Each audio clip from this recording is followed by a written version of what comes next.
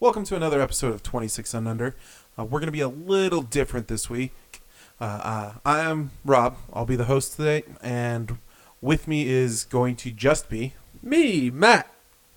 There's only two of us this week. Unfortunately, the others have other things happening tonight. Yeah, life is an occurrence that occurs. Something like that. Work happens. Things occur, and we have no control over who can be here every week or not. Sadly, we have to exist outside of the internet at some point. Anyways, our series this week was Inari Kon Kon. Yep, Inari Kon Kon. I'm gonna butcher that about a half dozen different ways tonight, at least. That's fine. So, Matt. Yes. What were your first impressions? So this is the first time I've watched this one. It had very, very interesting animation style to it. It was very, it felt very well animated and done pretty okay for what I was watching. And it was a nice short one, so, that's the thing. The plot was okay. I think it has some hang-ups near the end of the anime, and I kind of want to go read the manga to have the actual direct side-by-side comparison. But all in all, it felt like a pretty decent series as a whole. And it's always fun to hear the main character of Yakuza playing a character in an anime that as soon as he spoke, I'm like, of course they got you. Of course they grabbed you. Of course. How about you, Rob? How'd you feel? So with this series, there was a lot of interesting things going on with this that never quite gelled for me. Like, it looked good. The general conceit was a unique take on basically magical girl. Is what there's a lot of magical girl tropes going on. With what she was doing, and there was a lot of really interesting things going on in this series that never quite came together to give me. I don't know if it was what I wanted or what I was looking for. So from what I can tell from reading the Wikipedia while watching this, as I do a lot of the time when it's something that I'm not like super well versed in, one of the problems that seems to have come up was this was an anime adaptation that was happening during the run of the manga, and maybe this is just me speculating. I have no actual insider information on this. This is literally me after doing one wiki dive and looking at dates and going, this finished airing a year before the manga ended, and the manga started in 2010 and ended in 2015. This has they probably knew where they wanted to end the story but hadn't quite gotten there yet. I feel like you can tell that they got to the point where they had hit the end of what they could adapt, and they may have been given a hint as to this is how I'm planning to end the series, and adapted that as the series end point, but without really actually doing a lot of the work to have gotten to that end point. Kind of. I also without finishing out plot arcs or character arcs. So, for instance, we'll go through this when we go through like the characters, but like every character has a succinct end to their character arc. It feels when I read their Wikipedia article that's based off the manga, but in the anime, for instance, like we never have a payoff to the main romantic love interest or the second main romantic pairing. We don't get the actual payoff to the new girl that falls in love with one of the other friends in the group. But in the manga, they got through all of that payoff. It looks like at least a little bit. So yeah, it feels like this was in the similar vein of we wanted to adapt this because the publication. So I know a little bit about how manga get adapted into anime due to having read Bakuman and Bakuman having that be a big part of one of its arcs. In fact, it's most of the plot of the anime is getting a manga adapted into an anime. Usually the publisher goes into meetings and anime companies are chomping at the bit just to get an adaptation of something that is super popular. So it depends on how the publisher of this series saw that and was like, yeah, these people really want to do your anime or your anime version. And it's like, but I'm like I'm not even close to being done yet. It's kind of there's no. This was during a time where there was no guaranteed of a season 2, especially if the company wasn't well known, like certain big name companies now or big name studios right now, where you can almost like Attack on Titan was guaranteed to get all its seasons done because the the studio behind it was going to adapt, stop before they hit current, wait, adapt. Stop before they hit current again. Wait, adapt, which is why we get that, and that's the same thing with My Hero because it's been proven for long running shonen series to do better than just don't stop. Just don't stop. It's one of the reasons why Black Clover has problems in its anime compared to its manga and a few other ones. Naruto, Dragon Ball. Although a lot of the filler arcs are my favorite arcs in Dragon Ball. Well, like that's going to an older time. Yeah. Like that was before this new age of you don't have to keep going occurred.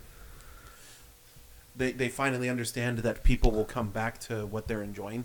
Well, I think it's more along the lines of it depends on the studio and the quality that studio is willing to produce. So, like, for instance, My Hero, the studio is willing to produce high-quality stuff, but they've been burned quite a few times when they weren't able to actually adapt the full material. Look at Soul Eater's ending, look at original Full Metal Alchemist ending. Bones got screwed twice on that because they had to create their own ending to a series that wasn't going to end anytime soon. On both of those accounts, and the endings were marginally worse than what happened in the manga. And so I feel like Bones, after getting the experience of finishing the manga correctly with Full Metal Alchemist Brotherhood, went through the discussion of, well, let's take this new thing, this My Hero Academia, and only adapt a 12 episode for season 1 and get to this point and see how that goes. And it did well. It did really well. And they keep doing that now where they find the stopping point. They stop. They wait a year or two. Let the manga build back up. And then they keep going. And it looks like a lot of other companies are actually starting to do that too. Yeah. This is getting way off topic of Inari Kon Kon. But it is also probably a reason for our feelings towards Inari Kon Kon, and was not going to be not discussed in this episode at some point. So let's get that out of the way at the beginning. So we already said this was going to be in slightly different format with 2 people. I mean, yeah, we've had I think 3 or 4 or 5 different 2 people episodes, and they've always kind of varied in how they are done. Just the different pairings. Yeah. So let's get on, or I guess you're the host, so. Yeah, so we guess we kind of forgot to explain the crux of the anime. Oh, okay. Girls, her name's Inari. Yeah. So here, I got you on this one. So Inari Fushimi, who is a girl who lives in, I'm assuming, some section of Tokyo. Everybody lives in some section of Tokyo. Is a very shy, love-struck girl that's in love with this guy on the basketball team.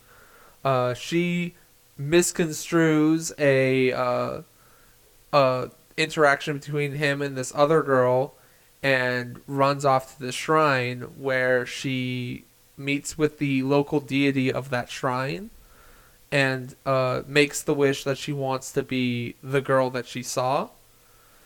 But after realizing some stuff about everything, she realizes that that wish was incorrect, and the only way that the goddess is able to fix it is to give her part of her part of her power so that she can change back and forth. Essentially allowing her to change into any human now. Yeah.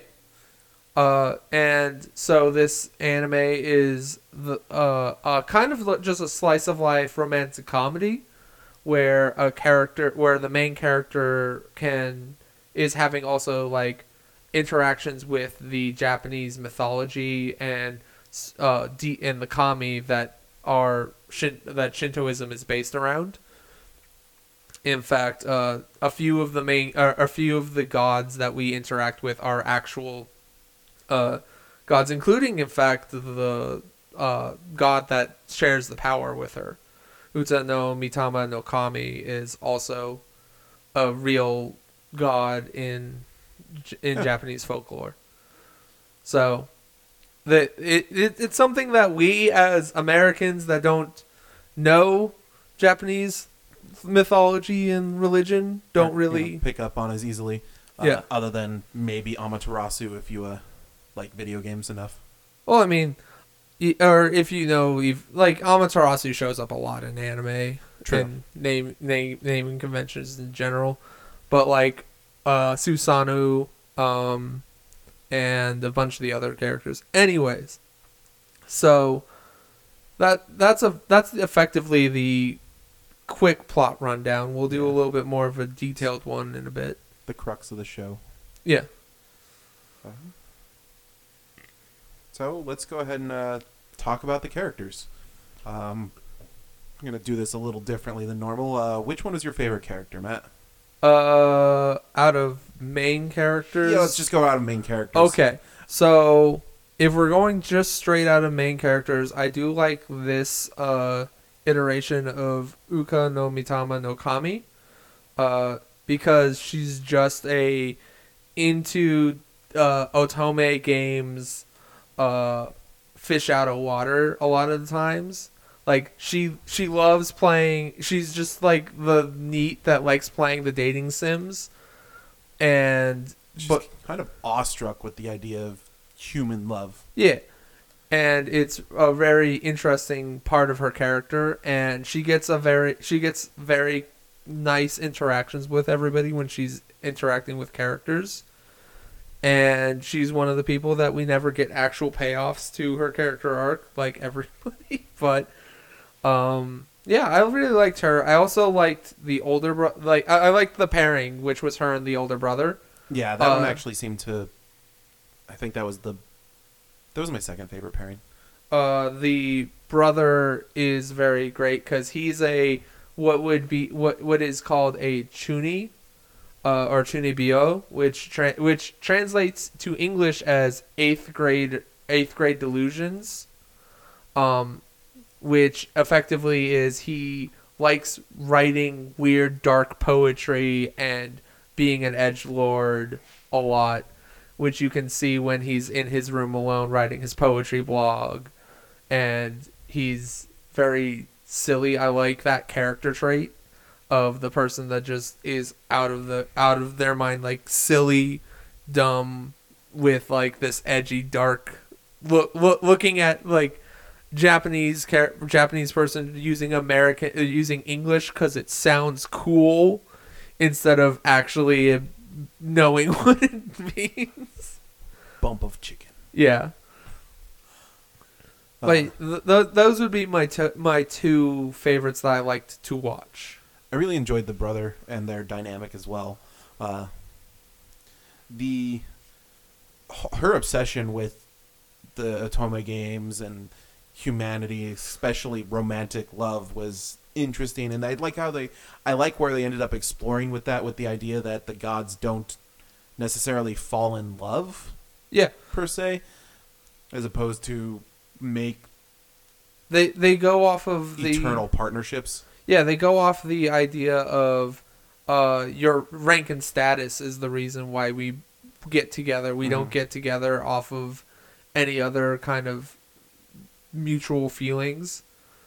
And it's one of those things where that's a very old style of thinking, and it makes sense that the gods would do that because they're ageless. they're not modern people. They're people that exist from like the Edo era. So and then the brother, I do like how the brother was very overprotective of Inari. oh yeah.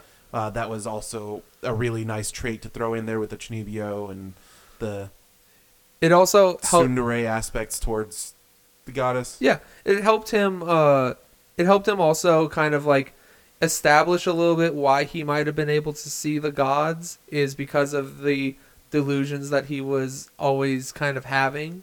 Mm-hmm. Being a Chuni, he wants to see something weird and different, so he actually can maybe is the There was a little bit of a flashback in the middle of the series that also seemed like he may have been able to catch hints of the gods even as a younger child. From what I can tell from the context of it is he's just able to see at least Uka and all the foxes on the shrine. He just sees them. He does. It's not like they're like faint images or whatever. He can literally see them without any like thing. And apparently by the end of the manga he ends up as a god himself, married with Uka. Oh. Yeah. Things that never got things that we were never able to touch upon. Yeah, the anime couldn't touch upon, but I feel were worth or would have made a more succinct ending than what we got. Oh yes, my favorite character ended up being Maru, the otaku friend. The otaku friend, who was a little more genre savvy than everybody else, knowing she was an otaku, knowing that she, was going to come out of her shell like you would in any anime about otaku. The whole fight, not fight, but rivalry, aggression thing between her and Shinozome. I believe that's her name. Let me scroll down. Yeah, Sumizone. I was close. Yeah. That's probably the best I've done on multiple syllables. I mean, you're using Maru because I doubt you can remember her full name. Oh, God, no. Maru Tamachi. Yeah, it's a mouthful. You don't need to use that. Just use Maru. I thought that moment was exceptionally cute between the two of them, and I feel like Maru is one of the few characters that actually had some real character development payoffs. And mostly it was just that beach episode arc where, I don't like this new person. Yeah. Then growing to realize, this person's actually pretty dope. Because her story arc was set earlier in the manga and resolved earlier in the manga. It wasn't a slow burn one like the other ones. Yeah. Hers was a more immediate. Well, we need to have the friend group finish, and the only way to have the friend group finish is to finish this one conflict. Yeah. As opposed to resolving the other conflict in the friends group, which is the Sumizome liking Sanjo. That is my favorite pairing. It's a nice pairing, but the payoff of that is Sanjo ends up what's it called? Rejecting her. But it's not because of but one of the interesting points that they don't really go into any of this anime is like Sumizome's whole conflict about it. Because Sumizome in the manga apparently is super conflicted because she likes a girl and she's afraid that that relationship is going to be frowned upon and everything. And it's more of that as a conflict than a lot of other stuff. And also the fact that apparently Sumizome's dad is a transvestite is what the Wikipedia says. Okay. Yeah, like there's so much in here that I'm like, I read it as I was watching it. I was like, okay, we didn't even see any of this. What? There's so much character development that's just not even touched upon on some of these characters. Also, Sumizome. Sumizome is also the girl that Inari saw that triggers the entire plot. Yeah. Talking with her crush, Tanbabashi. Tanbabashi. Okay. I was going to say it right. It is the weirdest name I've ever... Like, I sat there, I saw the name, and I was like, that name is so weird. I don't get it.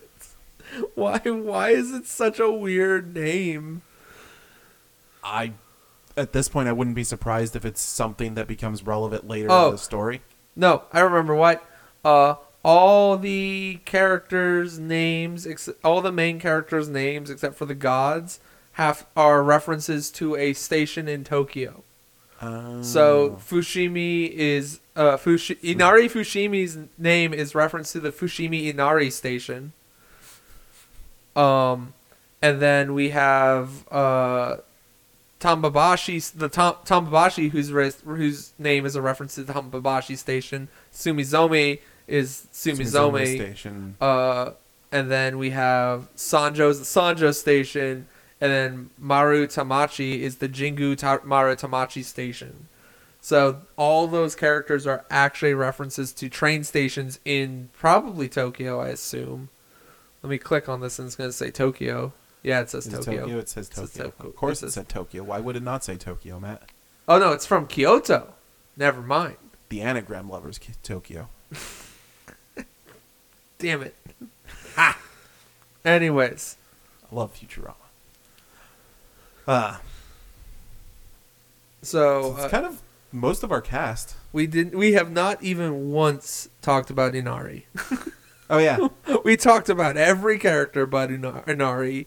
And I guess Tanbabashi, but, like, Tanbabashi is just he's a plank 90% of the time. Yeah, we don't get a lot from Tanbabashi. Like, he seems like a generic, decent middle school boy.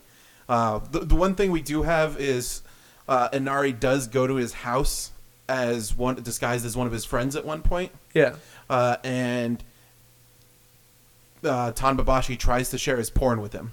I mean, that's just like normal, which would be normal boy stuff, but also not something that the girls were going to be thinking about. Yeah. So but that's the only thing we got that wasn't just generic love interest. Yeah, because like he just isn't he's just oblivious to what's going on till he finally like starts to notice, and then he starts to go, am I in love with her? I think I'm in love with her. Do I like this girl? Maybe. How do you know if you like someone? Yeah. It's just one of those things that he doesn't know what any of this is, and he just feels like a insert this thing so that we have a thing to look for. Yeah.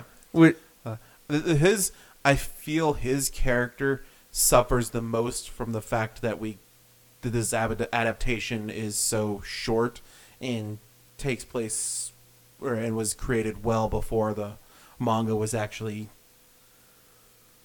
at its endgame. I'm assuming. I am looking at the Wikipedia page for him right now, and the only like there is an actual conflict with him, but it's so late in the thing, which is dealing with his mom finding a new dad because his dad is dead, and that's like the only thing that I'm seeing about him that would give us actual character development. I was like, man, there's so many like cool, interesting arcs that I'm reading about.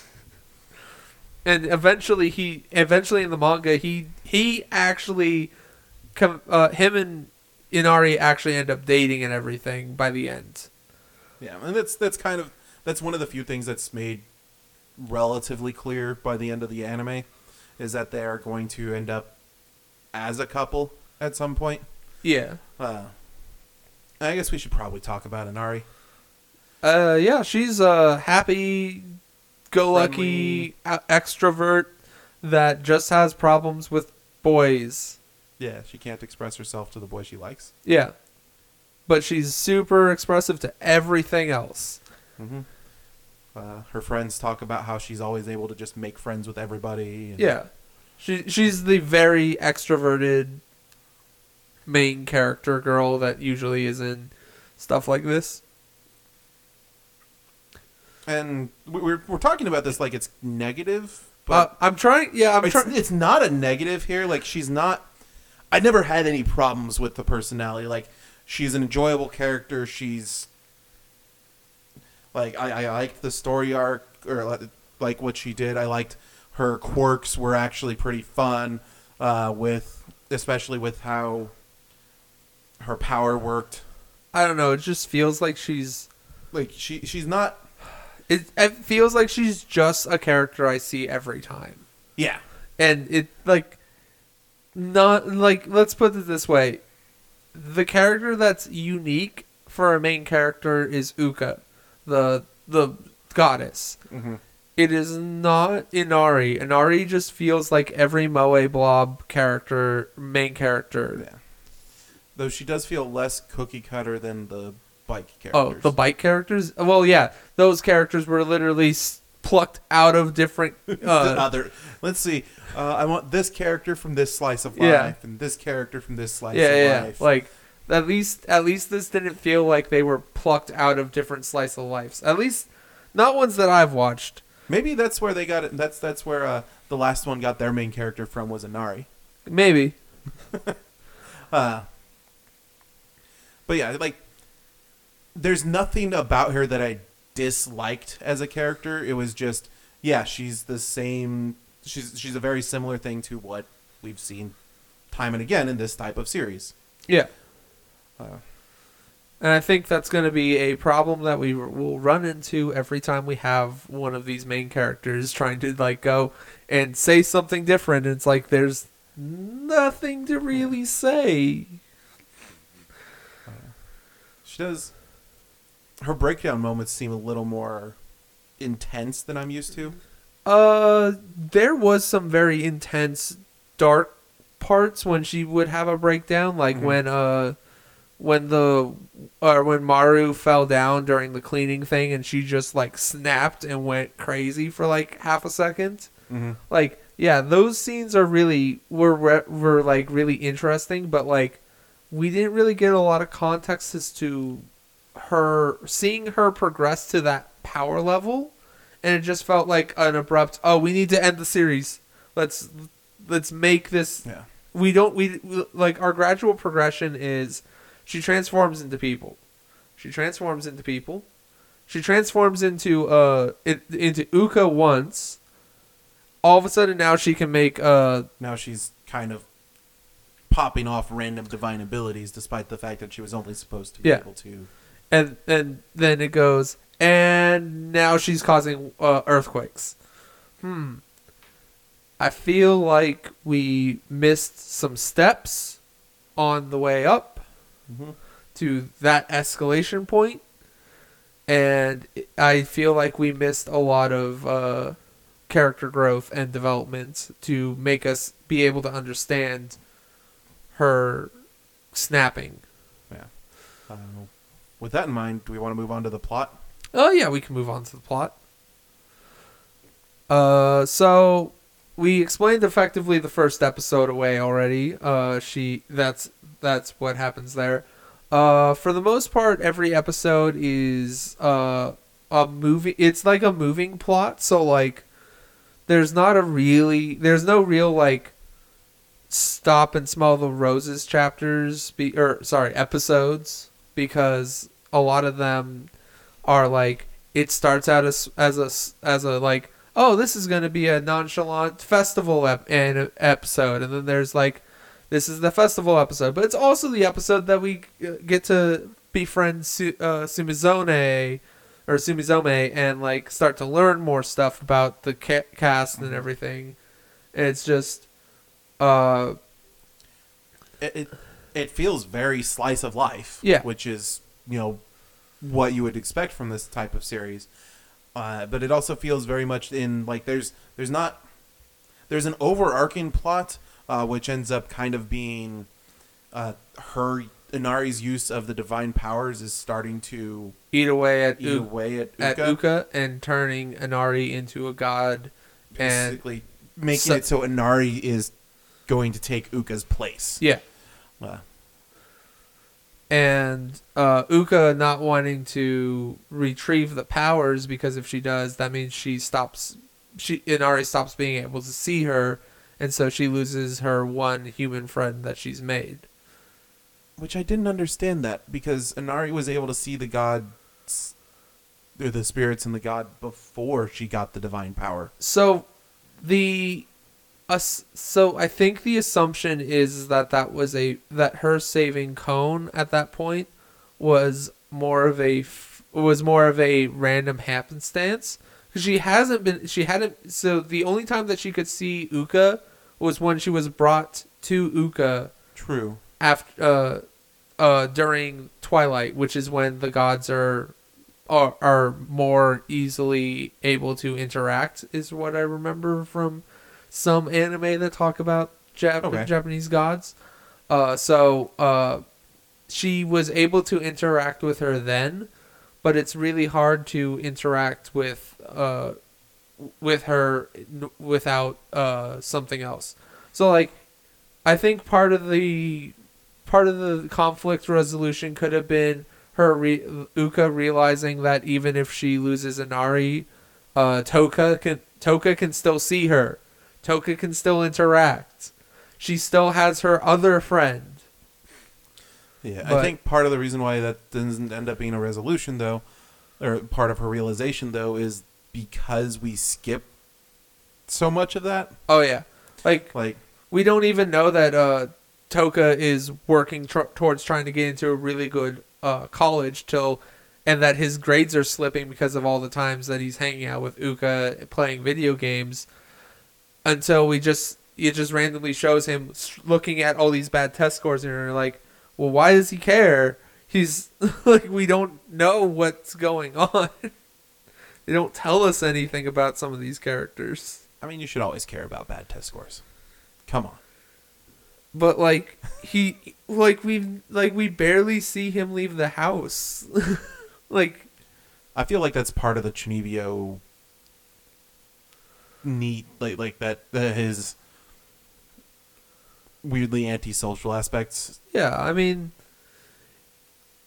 I feel like our discussion of the plot still comes down to the same thing that we were having earlier in the episode, where it's, I can't really, like, the plot doesn't go anywhere besides do a major plot point, which is Inari has to give back the power to Uka, and Uka has to say goodbye, but like nothing really gets resolved. Yeah.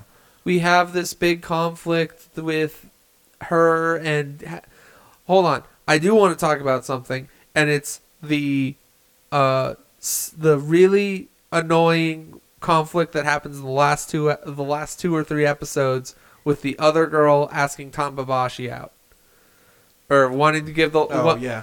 Okay, so this is so stupid because I've read and watched so many romantic comedy manga and anime. Anytime There are like 20 different ways that a girl can give a guy a love letter without having to directly hand it to him. There's a shoe locker. There is a gym locker. There is put it like there like the leave it on his desk. Yeah, leaving it in his. You don't have to put that's a little bit over the top. Putting it in his backpack, but putting it in his desk, easy. You get to school before he does. Put it in his desk. This girl has the audacity to just go, "Hey, you're good friends with this guy. How about you? You give him my confessional letter." And it's like, excuse me, if I like, hey, you can do that with guy friends of the guy because they're like. So I've watched like 20 billion animes where this happens with guys giving it to the girl's friend to give to the girl. Like, that makes so much sense. I've never once watched an anime where it's a girl that has to give it to that's giving it to another girl that is friends with the guy to give to the guy, besides forcing a conflict that doesn't need to be there. Yeah. Like why would you give it to what could possibly be a potential romantic rival? Right? And they kind of like, I can kind of see the thing of everybody thinks that she's dating the brother of Uka, but like it's one of those things that I. Oh yeah, Uka has an obnoxious brother who's kind of in love with her. Yeah, she's got a very overbearing brother, just like Inari has an overbearing brother. But the crazy part of this is like Inari A doesn't say no because I'm sitting there like, why don't you just say no? And then I'm like, yes, because she's Japanese and Japanese don't like saying no. This is stupid. She should There's also the peer pressure going on with the Inari's by herself and the other girl has her best friends with her that are kind of egging Inari on. It's for love. Like, yeah, but like there's a lot of yes, she 100% just should have said no. I'd rather not do this. Well, but there's just enough pressure and the typical Japanese social norms there that I understand why she didn't say no. I guess I'm just especially since she's super awkward about all things Tanbabashi. Yeah, it just feels like the idea that they would go ask a female that is close to Tanbabashi to hand a love letter to Tanbabashi. That's even also asking for for confusion, for misinformation. Yeah. Like, I'm gonna hand you this love letter, and Tanbabashi's like, I also have a crush on you, without looking at the letter. Yeah, like, oh, hey, I have this thing for you. Oh, sweet, you're giving me a love letter. I love you too. It's like, oh, no, this was yeah, like, oh my god, it just screams like so many problems could come from this one thing, and nobody thought about it. I don't know if this happens in the manga or not. It probably does. I haven't read it, but like this conflict, at least in the anime, just comes out of nowhere. Of here's this new character. She wants to give a love letter to the main character. This could only lead to one thing: problems. And then it leads to problems, and then we think we resolve those problems, and then more problems. But the problems are also easily resolved because all that has to be said is, oh no, I lost the letter, but I still told him what you said because he still told me the thing that I told you. That one was because of Inari being super awkward. Yeah, I know. At least but like that one actually no, I don't like that. Because like Inari kind of gets out of consequences scot-free there simply because she's Inari. Like so instead of giving him the letter when he shows up, like she's on the roof kind of trying to figure out what to do with it. Yeah. And Tanbabashi comes out to the roof to find... I think he was looking for Inari. Yeah, he was looking for Inari. And then Inari turns into the other girl... And confesses her love for him. Yeah. And then he rejects her. And she's like, nah, I appreciate it. I'm flattered, but I'm not interested in you that way. And then she relays that information to the girl because it works the same way as if she had given the letter to him, except this time it doesn't seem more coward. Like, here's the thing, right? I've watched so many of these where a girl has somebody give the letter to a guy, or somebody gives the letter to somebody else to give to the person. And every time, without fail, 90% of the time, the character will decline that person, not only because they are, or mostly because they aren't willing to just go up to the person face to face and hand the letter to them. It's like,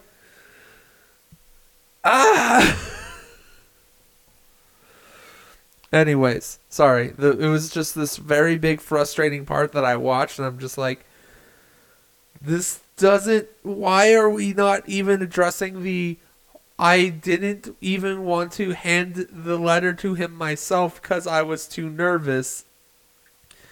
And then I got mad because the letter didn't get handed to him. Like... Yeah. Inari gets blamed for cozying up to Tanbabashi, which, she kind of had been before that, and you interrupted it with the letter. Well, here's the thing, right? You used it to cozy up close to him. It's like, well, but you gave me the letter because I was close to him. So I didn't use I didn't use that to cozy up. I was already cozied up. Yeah. Why would I was already in the process of trying to do this, and you gave me a letter that basically says, no, not you, me. All right. I really don't like this plot point. No, this plot point's really annoyingly bad. The one thing I could see is if... because this should have had way more consequence for Inari. Oh yeah, like that's my sticking point. Is like her, especially her turning into the other girl and confessing, should have had way more consequence. And I feel like this is another. I may go read the manga at this point just because there's so many like interesting things that we want expanded on. You mean, why didn't Tanbabashi just say, but you confessed to me. I saw you. We talked. Yes, there's that. Like, so many, like, that one conflict is even weirder if he just goes, but we talked. You and me talked about this, and I told you my feelings. Yeah, it's like one of those things, and it's like, wait, what do you mean we talked? And that could have been a way cooler plot of, wait, how do we explain this to the world? Yeah. Like, we didn't do it. We went a different... The other option is Tanbabashi is like, okay, yeah, I can go on a few dates with you. What do you want to do? Like, and then Inari has to jump through the hoops of figuring out how to deal with that nonsense. But instead, we have non-answer. Yeah, just mild rejection, polite mild rejection, and no real consequence, because the only consequences are her friends get pissy that she didn't give the letter, and start trying to be bullies and start bullying, and not just Inari, but Inari and Inari's friends. Yeah. Welcome to Japanese Bullying 101. Okay. It's you pick on everybody that is relatively related to the character that you are trying to bully. Got it. And then the girl that handed the letter comes up and says no. She still told him what was in the letter. Yeah. Because Yeah, because yeah. Tanbabashi mentioned it to me. And it's just like, okay. But why didn't we have something like, Yeah. there's such a meaty story there Yeah. that we don't get. I 100% agree on this part. It's the one. Yeah, I think there's a few more flaws in this thing besides that, but like that's a huge glaring flaw that I'm just like, man, I really hope that it didn't go down the same way in the manga. I'm afraid to find out if it does, because if it does, I'm just gonna be like, man, this just, why did you go that route? Like, so we were talking earlier. You said the manga ended in March of 2017. Oh, it ended 2015. Yeah, it ended a year. It ended May 2015. Okay, the manga ends in May of 2015. The series happened in January of the year before. Yeah. There has to have been like just some amount of plot that there's just a lot of plot that was lost. Because the manga also ended up with 50 chapters. Yeah, the manga ended up with 50 chapters, and episode 7 was chapter 17. Yeah, is episode 7 the one that we've been? No, kind of actually. It's the one where Tanbabashi realizes that he likes Inari, which is that's the same one where the confession happened, where the note that's because after the confession thing, Tanbabashi asks her, what does it feel like to be in love with someone? Yeah. Which clearly Inari is actually capable of answering that thing. Answers, gives what she feels about him, and leaves, and then Tanbabashi's like, huh. So we effectively only got to like probably chapter 18 of 50. Yeah, we might have hit the halfway point. Maybe. It depends on how long these chapters actually are, because because with only 50 chapters from 2010 to 2015, this was a monthly one. So chapters are actually a lot longer on monthly series. Anyways, that's me getting into another tangent that we don't need to get into right now. Let's talk about animation and music, because I feel like we're probably just going to beat a dead horse if we stay on the plot. Yeah. Let's talk about animation and music. Animation was okay for the most part. Like, the transformation sequence wasn't even like the Sakuga for the transformation sequence wasn't even that good. What's Sakuga? You know when it's got like high flourishes of animation, like for instance, a lot of times it is transformation sequences. So let's go with Kill la Kill, for instance. The transformation sequence in Kill la Kill is a huge Sakuga moment. I don't know what it actually means. I just know that my blank face is more because I haven't actually sat down and watched Kill la Kill. Oh, okay. Let me... Sailor Moon? Yeah, so Sailor Moon's transformation is a Sakuga moment. Here we go. Sakuga... That's not what I want. I'm really bad. I know the term, and I can kind of like show you examples of it, but it's hard to explain. I need to actually like sit down and read more shit that tells me these terms that I throw around. But anyways, the animation for a lot of this feels stilted, and not as polished as your average transformation sequence, or even like the most of the series doesn't feel quite as polished as it should be. Yeah, like it feels very bland with its animation, I guess is the term. Like, it's not bad animation. Like, I 100% will not say it is bad. It just, nothing sticks out as like a, look at that animation. Like, I could show this animation to somebody and it's fucking great. It's just it's like, this is... Yeah. Yeah. It exists. It doesn't look bad. For the most part, it looks good. Just nothing spectacular about any of it. I can't remember its opening or ending song to save my life, and I watched... I had one of the two stuck in my... could not tell you which of the two it was at all. I had one of them stuck in my head all day yesterday. I can tell you right now, I am spoiled for choice for music this season, so it's really hard for something to get stuck in my head. That's fair. But there's... neither of the songs were bad. Neither of them really stuck out. Like I said, one of them got stuck in my head, but that's because it's just a generically poppy song. Yeah. And those are typically earwormy. Like, you get a fun beat, some bouncy lyrics, and I can usually get that stuck in my head. It's not that difficult. Yeah. There was one thing with the animation that I did want to point out. I absolutely loved the typical magical girl pose at the end of the animation for all of the people who would be so ridiculously awkward in that type of pose. Yeah. The vice principal. The vice principal. That one was great. Yeah. Or Sanja. Yeah, all the characters posing like in a cutesy That cute girl, little knees together. Yeah. Kind of curtsy thing. Yeah. That makes me think explicitly of Sailor Mercury.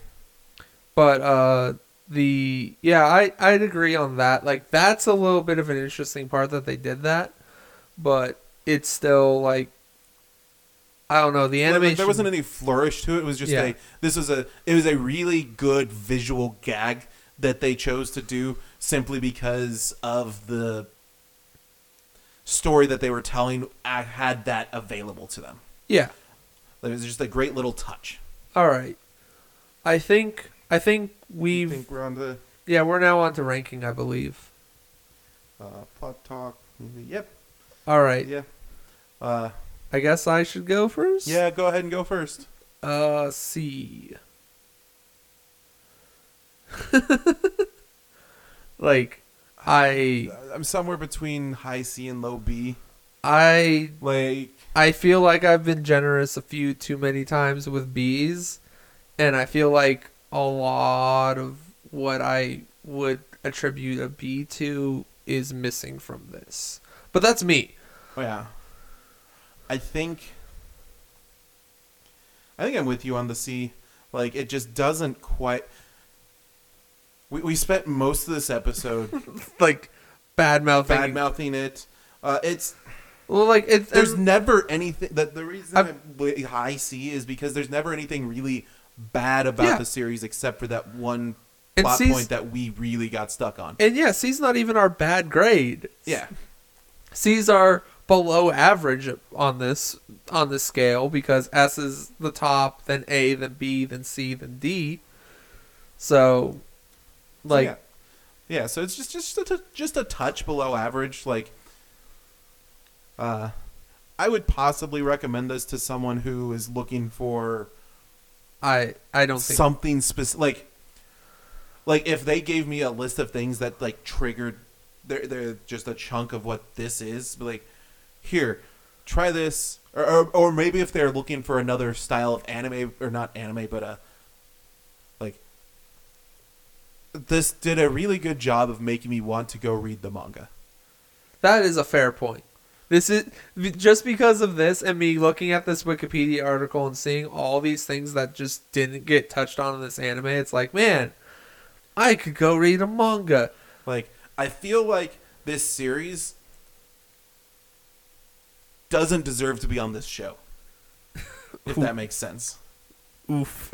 No, so, like, that doesn't deserve to be on our show. Oh, okay. Like, the manga... from all the plot points that you've given, you've got from Wikipedia, and what we did see from the show, I feel like this manga shouldn't have had a less than half, or like a lesser season. Like, it's only 10 episodes. Like, they don't even have a full 13 episode season. I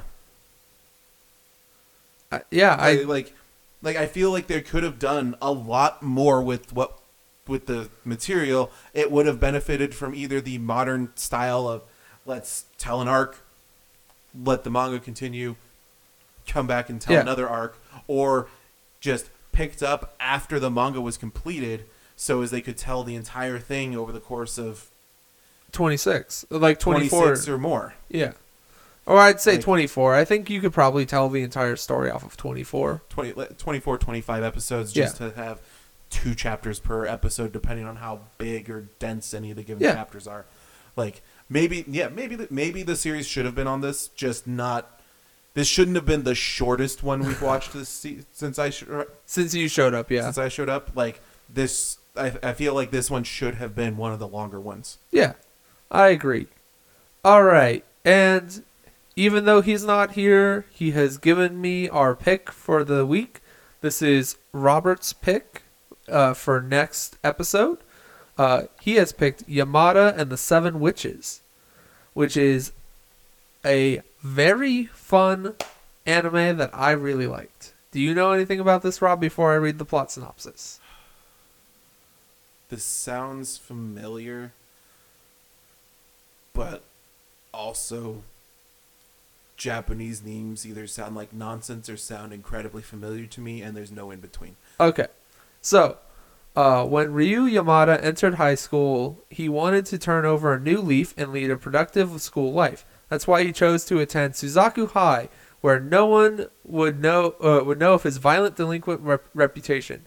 However, much to Ryu's dismay, he is soon bored. Now a second year, Ryu has reverted to his old ways, lazy with abysmal grades and always getting into fights. One day, back from yet another office visit, Ryu encounters Urara Shiraishi, a beautiful honor student, and a misstep causes them both to tumble down the stairs, ending with an accidental kiss. The pair discover that they can switch bodies with a kiss, an ability which will prove to be both convenient and troublesome. Learning of their new power, Torinosuke Miyamura, the student council officer and single member of the Supernatural Studies Club, recruits them for the club, soon joined by Miyabi Ito, an eccentric interested in all things supernatural. The group unearths the legend of the 7 witches of Suzaku High, 7 female students who have obtained different powers activated by a kiss, and the Supernatural Studies Club embarks on its first quest to find identities of all the witches. This is a 12-episode anime that premiered spring of 2015. This is an anime that I watched the first few episodes of and then went into the manga. This manga is fantastic, and I know where this leaves off in the anime, and it's a good ending point. It at least finishes up the story arc. If I know where it's supposed to end, it's supposed to end at a very specific point, and that's a very good end point.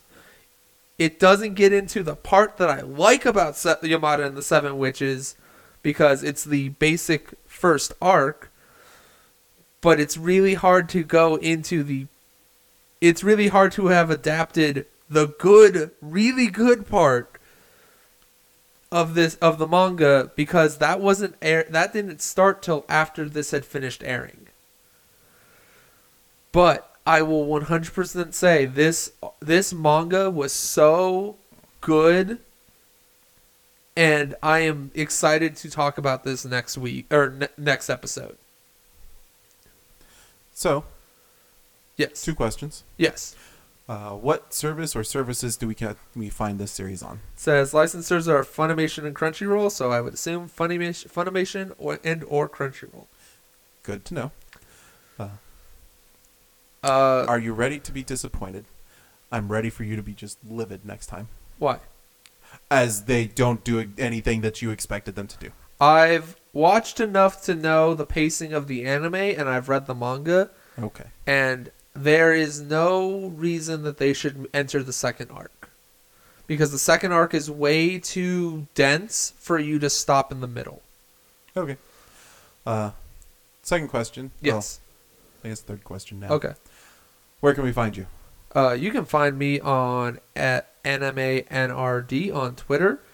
Spell NRD on Twitch. I didn't actually stream what I said I was going to stream, and I feel really bad. Things came up and I couldn't get a stream overlay I liked, because I'm a perfectionist when it comes to this shit. So I didn't do the thing I wanted to do. I'm trying to figure out a stream overlay that I like and a way to do streaming that fits with my schedule that lets me do what I want to do. And I hope to at some point be able to stream, but it might not be for a while still. Don't worry, we'll let you know after he's done at least one episode. Yeah. After I've... That way he can't leave you disappointed next time. Yeah. I did watch everything this season. Which we may have a discussion on at some point. Yeah, I'll figure out a way.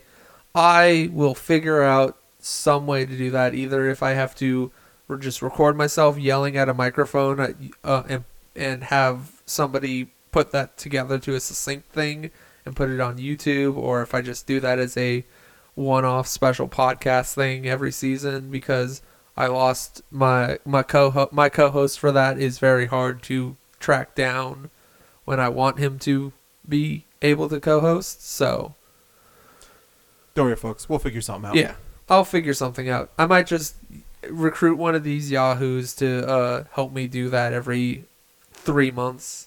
Hi. I like doing things.